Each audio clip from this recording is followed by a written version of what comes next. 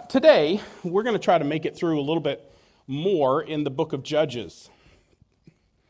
But I'm really struck with the parallels that today, and particularly yesterday, brings us with the book of Judges. I know there are some in the room who were not even alive on that day. But I remember it like it was yesterday. It was a Tuesday morning. Stuart Norton walked into my office and he said, "Have you seen what's going on? They think it's a terrorist attack."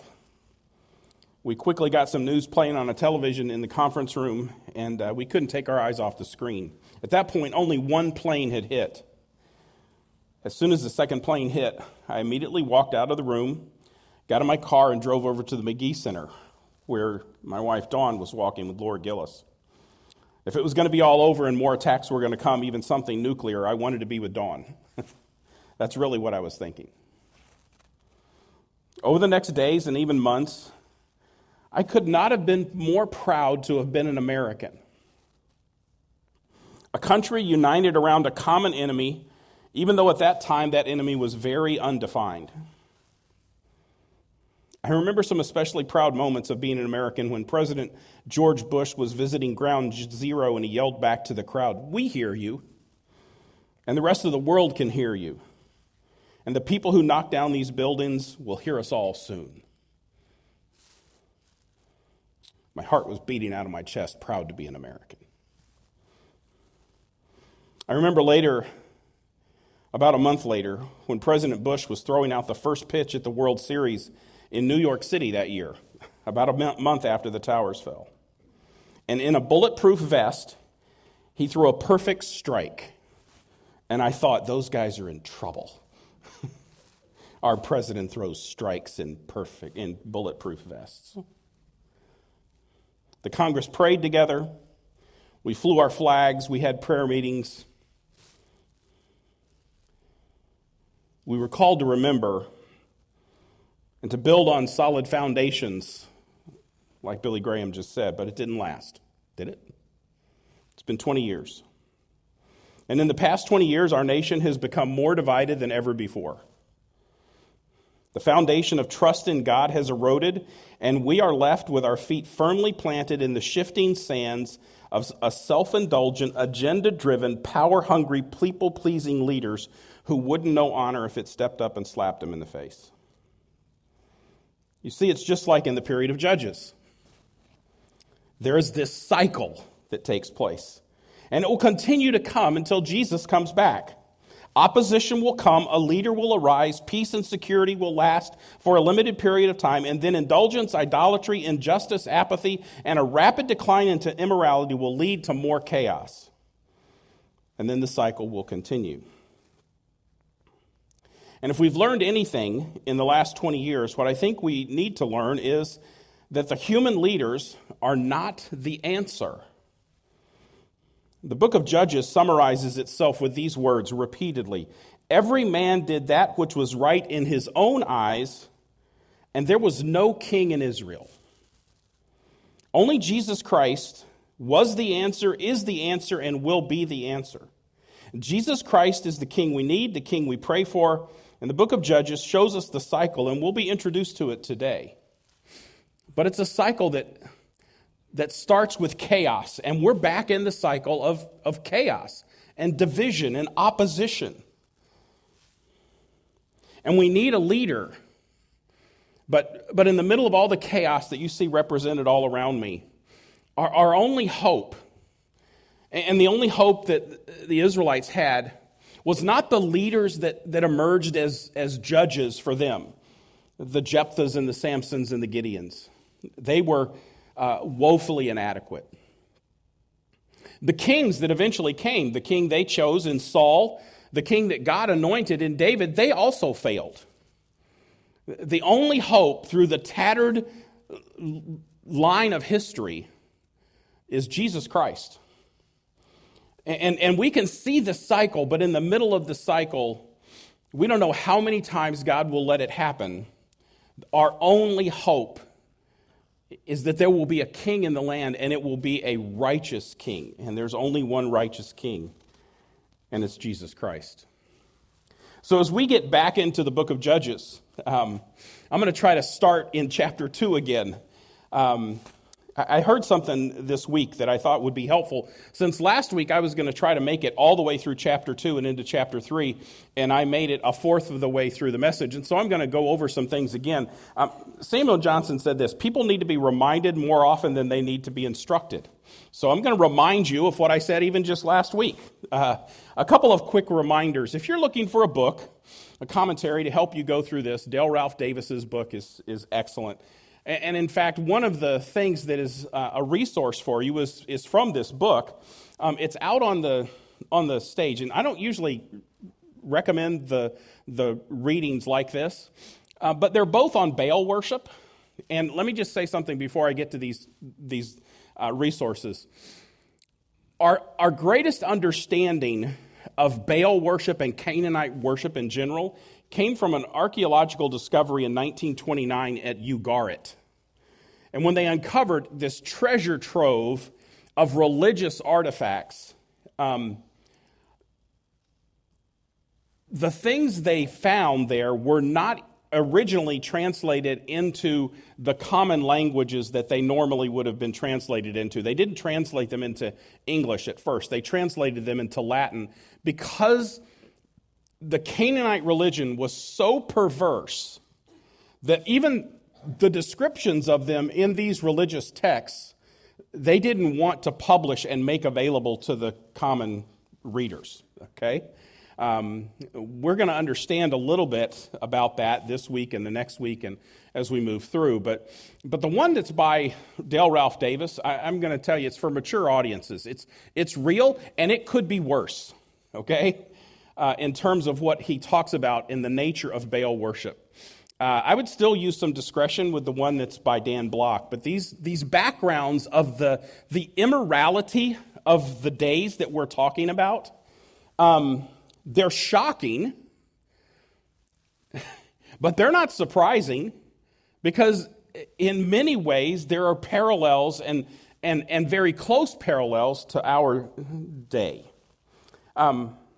As we get back into Judges, I just want to one more time tell you, Judges isn't a nice book. It's raw, and it's tough, and it's confronting. It's a difficult book, but I also want to warn you, we cannot take the approach of pointing our fingers at those bad Canaanites and Israelites.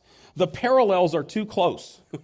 The cycles of chaos and opposition, and in the midst of the chaos and the opposition, crying out to God and turning back to Him in some sort of turn to Him, but not genuine repentance and revival, because it doesn't last.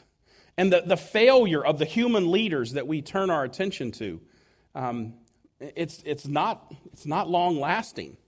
And we are like that as a people and as a church. Setting it up historically, just to remind you, the period we're talking about here is after Moses has led the children of Israel out of 400 years of bondage in Egypt. They have come after wandering for 40 years in the land.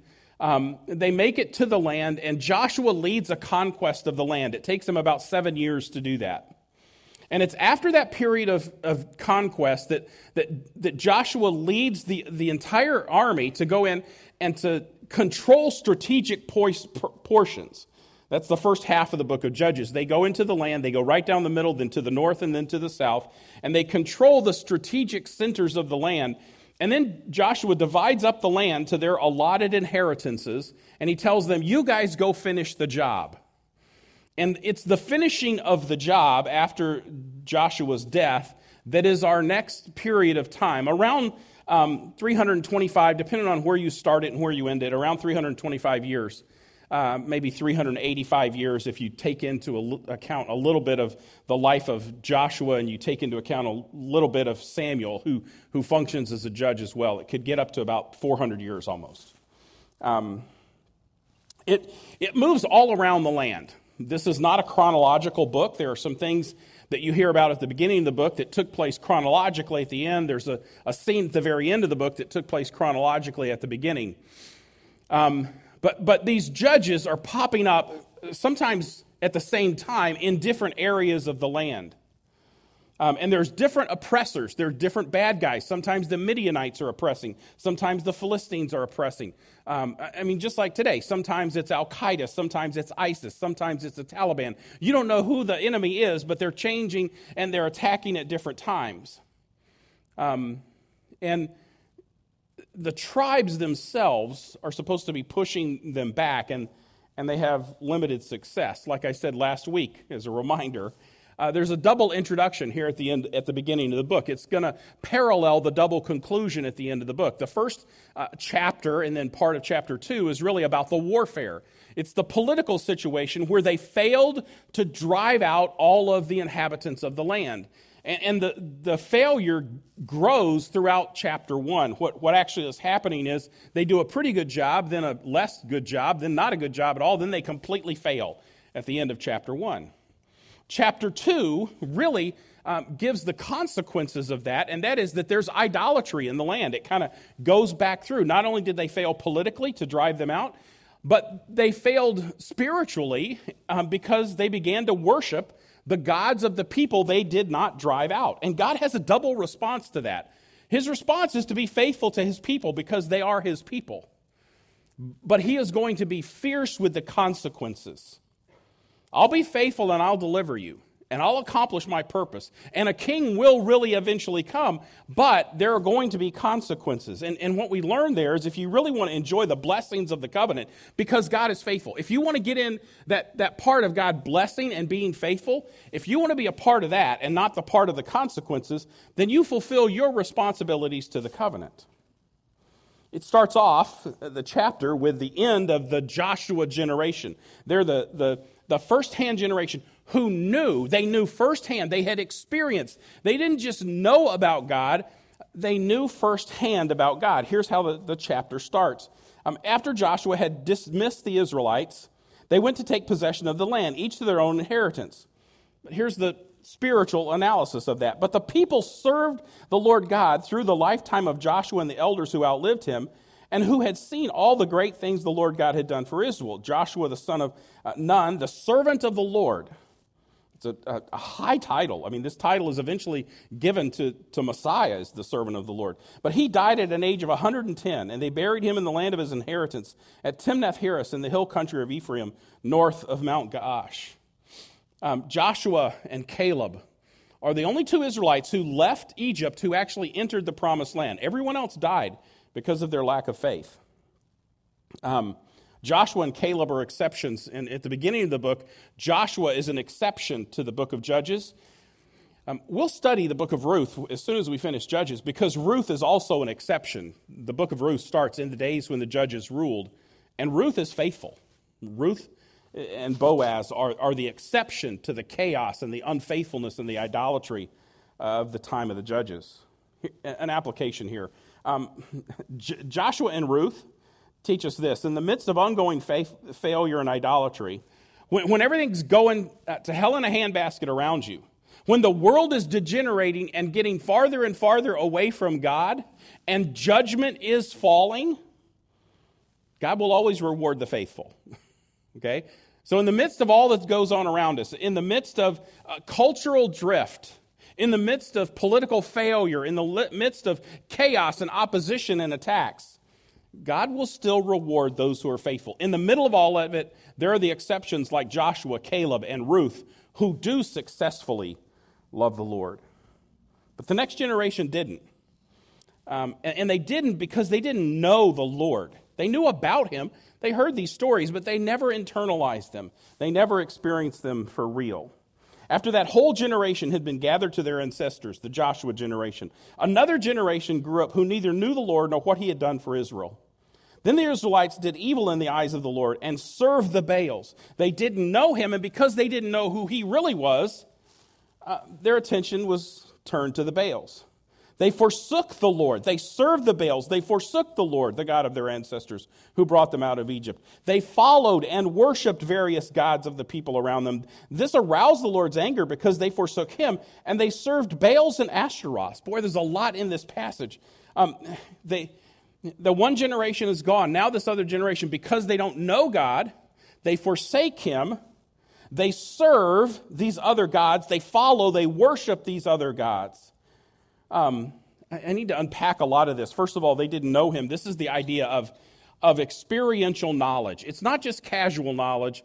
It's intimate relational knowledge. This next generation, I think they heard their parents pray. They heard their parents tell the stories, but they never paid attention in a way that allowed them to own it. And the generation drifted. It was a generation that were not believers. I think we're in such a similar situation now. We have people who know the Lord, but the next generation's not owning that, and they're drifting.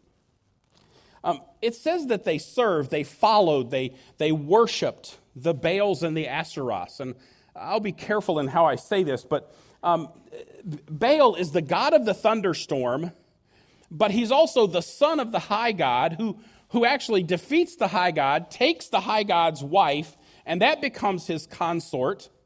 And as this god, and he's known as Baal or Hadad or Dagon, same god of the thunderstorm, he's responsible for the fertility of the land.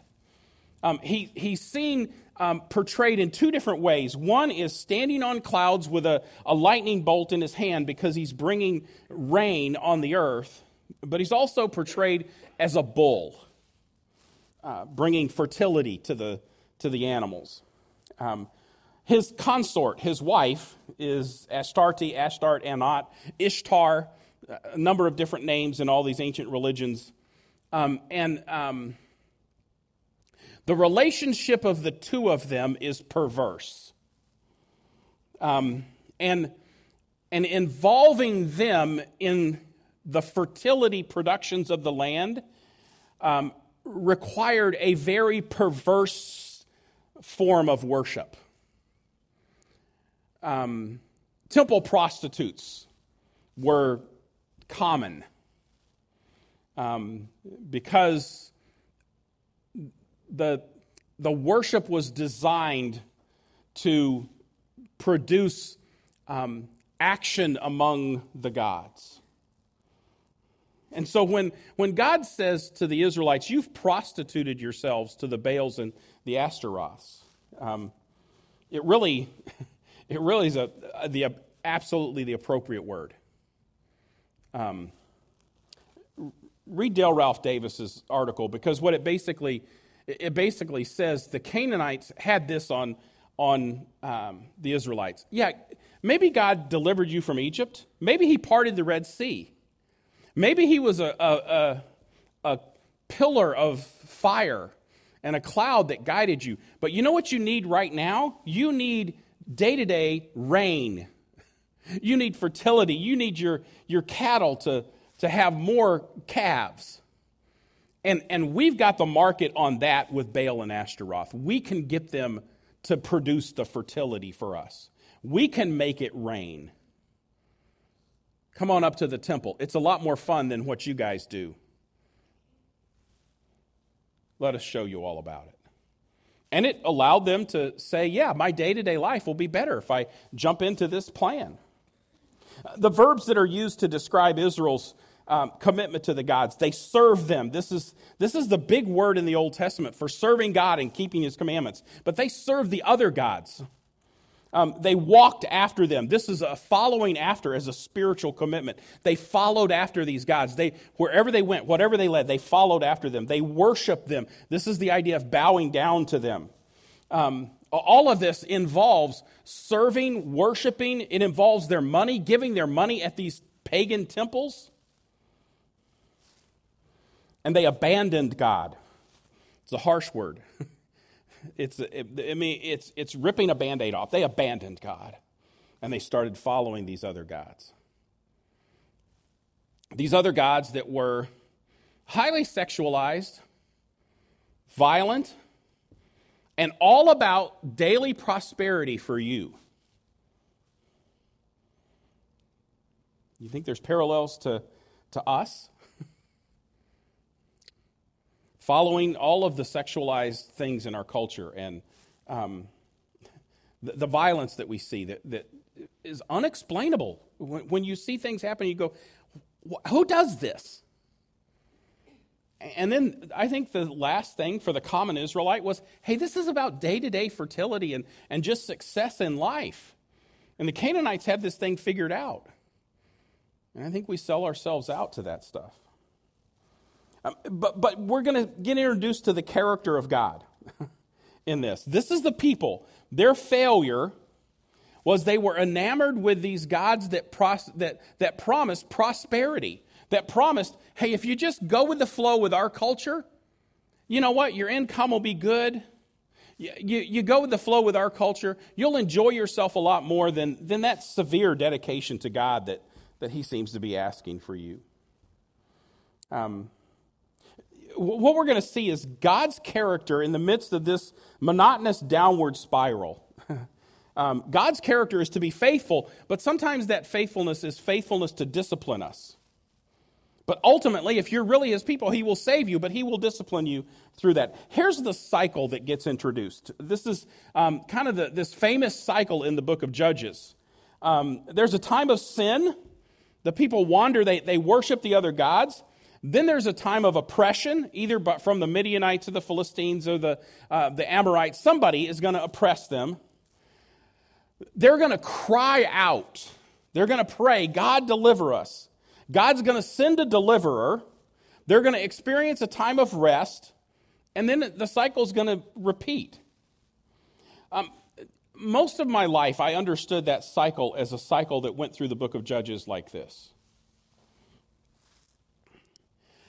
I've clearly begun to see that the cycle doesn't move along a line. The cycle goes down. Each deliverance is from a harder oppression.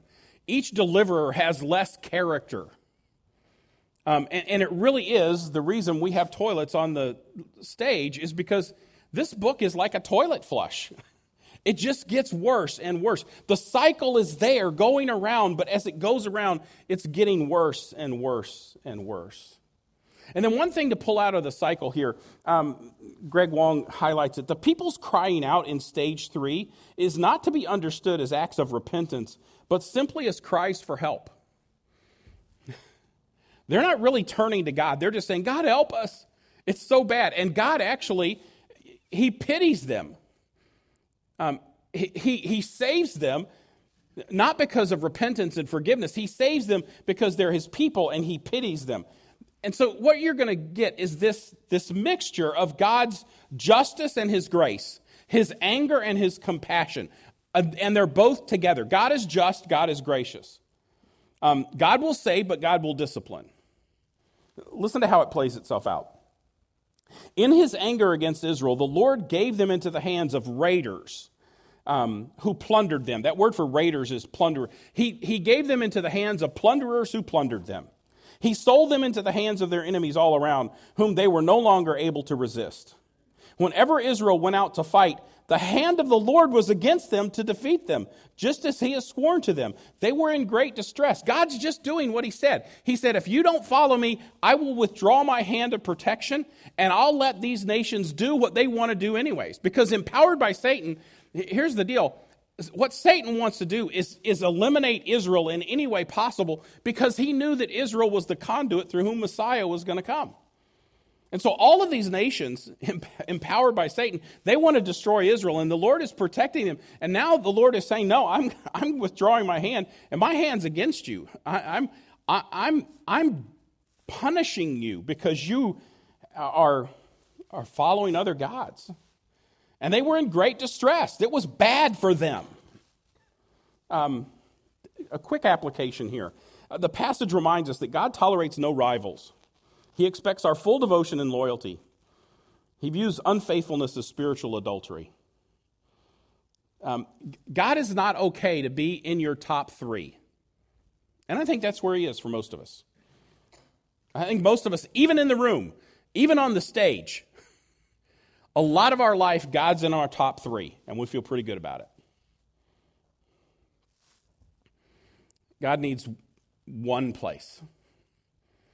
I mean, think about this. How warmed do you think my wife would be if I told her, Dawn, you need to feel so good. You're in my top 3.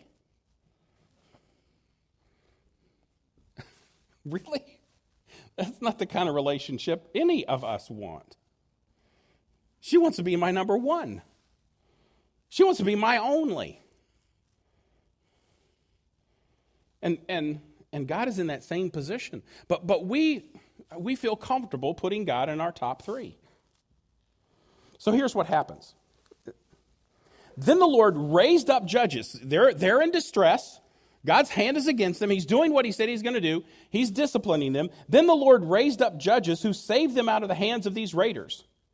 Yet they would not listen to their judges, but prostituted themselves to other gods and worshiped them. They quickly turned from the ways of their ancestors who had been obedient to the Lord's commands. Whenever the Lord raised up a judge for them, he was with the judge and saved them out of the hands of their enemies as long as the judge lived. For the Lord relented because of their groaning under those who oppressed and afflicted them. But when the judge died, the people returned to ways even more corrupt than those of their ancestors, following other gods and serving and worshiping them. They refused to give up their evil practices and their stubborn ways. There's a lot going on here. See, God raises up, God saves them. God raises up, God saves them. We're going to have to look at this idea that God relented. What happens there? But they prostituted themselves. They quickly turned. They returned to even more corrupt ways. They were following and serving and worshiping these other gods. God's saving and raising up, but they keep turning and quickly turning away.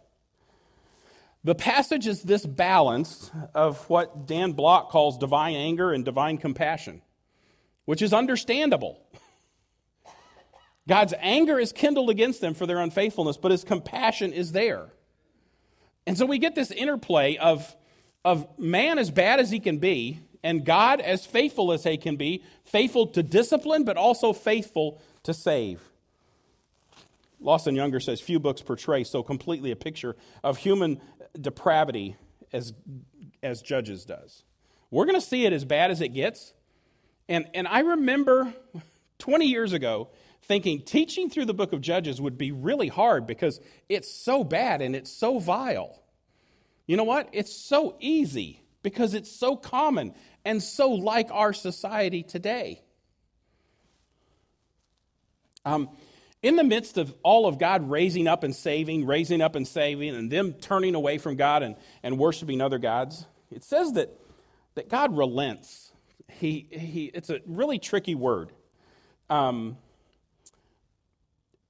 The King James Version translated it repented. God repented in the sense of changing his mind. The King James is trying to avoid any emotion in God. It's a movement in the time of the King James Version in 1611 that they were trying to avoid seeing God with any emotion in that Victorian age. They were scared of a God who would have any emotion. And so the real meaning of the word, though, is that God has pity on them. God pities them. He does move to save them, but it's not because of this change of mind. It's because his heart is broken over them. Dale Ralph Davis says, God's heart is stirred by the sheer misery of his people. They're being oppressed. Oppression by their own making, but God's heart is still stirred. And folks, I don't know if you're feeling the tension here of God is angry, he's disciplining them, but he's compassionate and he's going to save them. They are groaning, they're crying out. This is a word for groaning out in misery. It's not repentance, but it is deep misery that just they're turning to God going, we can't take it anymore. It isn't, God, we have failed. We have turned away. It's just we can't take it anymore. And God being faithful to his covenant is going to deliver his people because of his compassion for them. And what he does is he raises up these judges, these chieftains.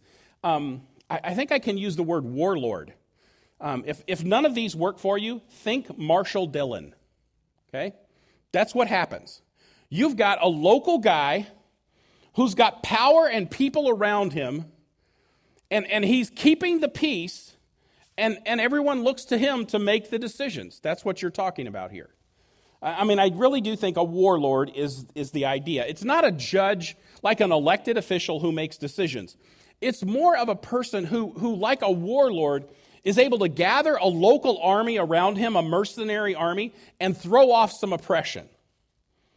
I mean, very much like what happens in Afghanistan. I mean, this has been the perfect unfolding of illustrations. It's these local warlords who gather people around them, and then they sit in control in an area. They are leaders. They're military, but they're also influential and usually prosperous. And because of the military success and the prosperous, people look to them to govern them in a local area. Robert Chisholm says these so-called judges are more aptly viewed as deliverers in the book of Judges, and the verb shafat is better translated lead or govern. They led the armies, they governed the people. And so God raises up these leaders. And I think, a lot of people think Nehemiah is about leadership. I think Nehemiah is about teamwork. I think Judges is about leadership and the lack thereof. And the hope, actually, provided in the book of Judges, is that God uses these kind of people. Because he doesn't have anybody better to use, sometimes. And I wonder if that's not true for us. Barry Webb says, Yahweh is torn between his pity for Israel and his anger at their apostasy. Think about what would happen if you discovered your spouse being unfaithful. You would be angry. But if you were truly in love, there would be sorrow for what all of this is going to cause. According to 2:6 to 3:6, the section we're looking at, all these conflicts grow more intense as the Judges period runs its course, and at the end, no solution to them is in sight. The judges are not the answer. Human leaders are not the answer. And while the book of Judges says there's no king in the land, that's really just to get us to a king does come, but a human king, he's not going to be the solution either. Only Jesus Christ is going to be the king. But we find in the book of Judges human depravity at its worst. One generation away from some of the most successful events in history for the Jewish nation. One generation later, they are giving their offerings and worshiping and bowing down to these perverse fertility gods. Del Ralph Davis again says, packed into 5 verses is a bracing description of an unguessable God. There's only one proper response for believing people to make to such a text, to such a God. Fall down with the prophet Micah exclaiming, who is a God like you, fierce in anger and faithful in compassion? Who's a God like this? Who is absolutely justified in his discipline, but is faithful to save his people? And there's consequences for sin. There's consequences for sin. Forsaking God, following other values, has disastrous consequences. Let me try to make that more clear. Forsaking God, following other values, so that following God is not number one. Whether it's your children, or your bank account, or your job, your career, your team, if any of them become number one, you have forsaken God and you have an idol. And there's disastrous consequences to that.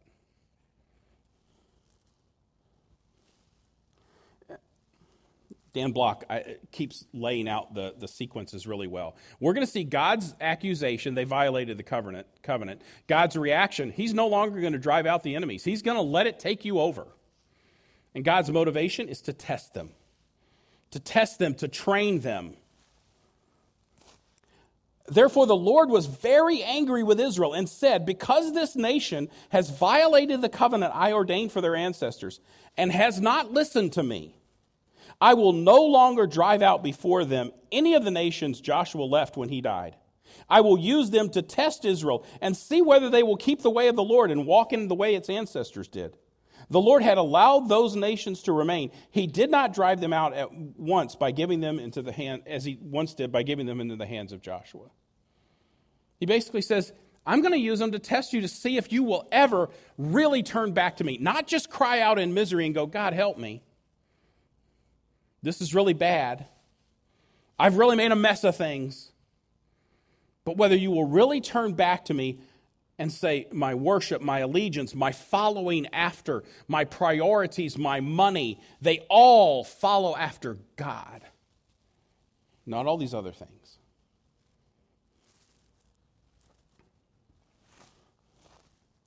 These are the nations the Lord left to test all those Israelites who had not experienced any of the wars in Canaan. He did this only to teach warfare to the descendants of the Israelites who had not had previous battle experience. He did this so that they would learn how to fight spiritual battles. For them, it was very real. But why are there all these oppositions for us? Why is all this stuff left around for us? It's so we'll learn how to fight spiritual battles.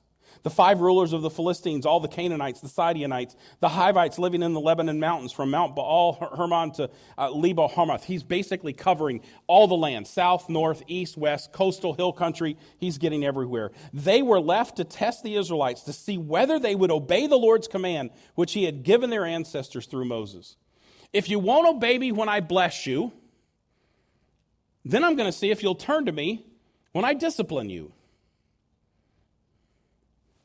That's God's plan. He does it to test them, to prove them. This is the same word that is used when God tested Abraham in Genesis 22. In fact, the Jewish rabbis just call Genesis 22, where Abraham is asked to sacrifice Isaac, as the test. The idea in both places is it's a test to prove or approve someone. When God is testing these people, he's not trying to trip you up. He's not giving you a test saying, I bet this is too hard for you. He's giving them a test to train them, to see the quality of their faithfulness. And often the word requires obeying him when he asks you to do what's impossible or inexplicable. When you don't follow God with all your heart, he sends things into your life that you go, well, this one's impossible. He says, that's right. Now you have to trust me. Chisholm says again, God severely disciplined his idolatrous people and then compassionately confronted them, challenging them to demonstrate their loyalty to him. This is how God works with us. When we wander from him, he disciplines us, and then he says, listen, the discipline is so that you will turn back to me. The passage ends with this very sad summary, the increasing slavery of their sin, the decline of the family. And in the middle of all of this, there's something about family values that I can't miss. The Israelites lived among the Canaanites.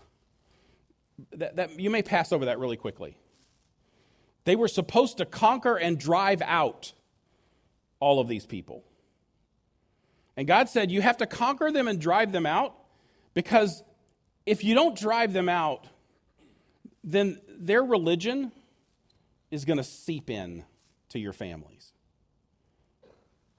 So they didn't drive them out. They lived among the Canaanites, the Hittites, the Amorites, the Perizzites, the Hivites, and the Jebusites. This next phrase is haunting. They took their daughters in marriage and gave their own daughters to their sons and served their gods. They cozied up with the people, quit making the distinctions that were necessary to allow faithfulness to remain inside families. It's been 18 years now since all the studies started coming out about the generation of Christians that we're losing. Last couple years of high school into college, entire generation that's raised in church that's drifting away. I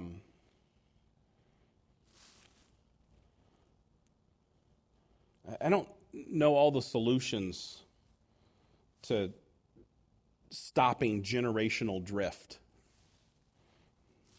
but somehow it's got to come back to our children seeing a genuine experience of our faith and us figuring out how to incorporate them into that. Not giving the option to say, you know what, this is ours, and if you want to own it, you can. But somehow, without forcing, still asking and inviting them into the genuine experience of our own faith. Welcome to the book of Judges. Kenneth Way summarizes a bunch of applications this way. I want to draw this down to an end. Habitual sin and generational drift can result in God's discipline. Every generation has to be taught to keep the covenant. Every generation. You just can't assume it's going to get passed on. And God's people are prone to forget his past work. That's why last week it was so critical for us to remember the Lord and why regularly we remember through communion his incarnation and his shed blood for us. God's people have a propensity towards idolatry. It's easy for us to say, God's in my top 3, so I'm okay.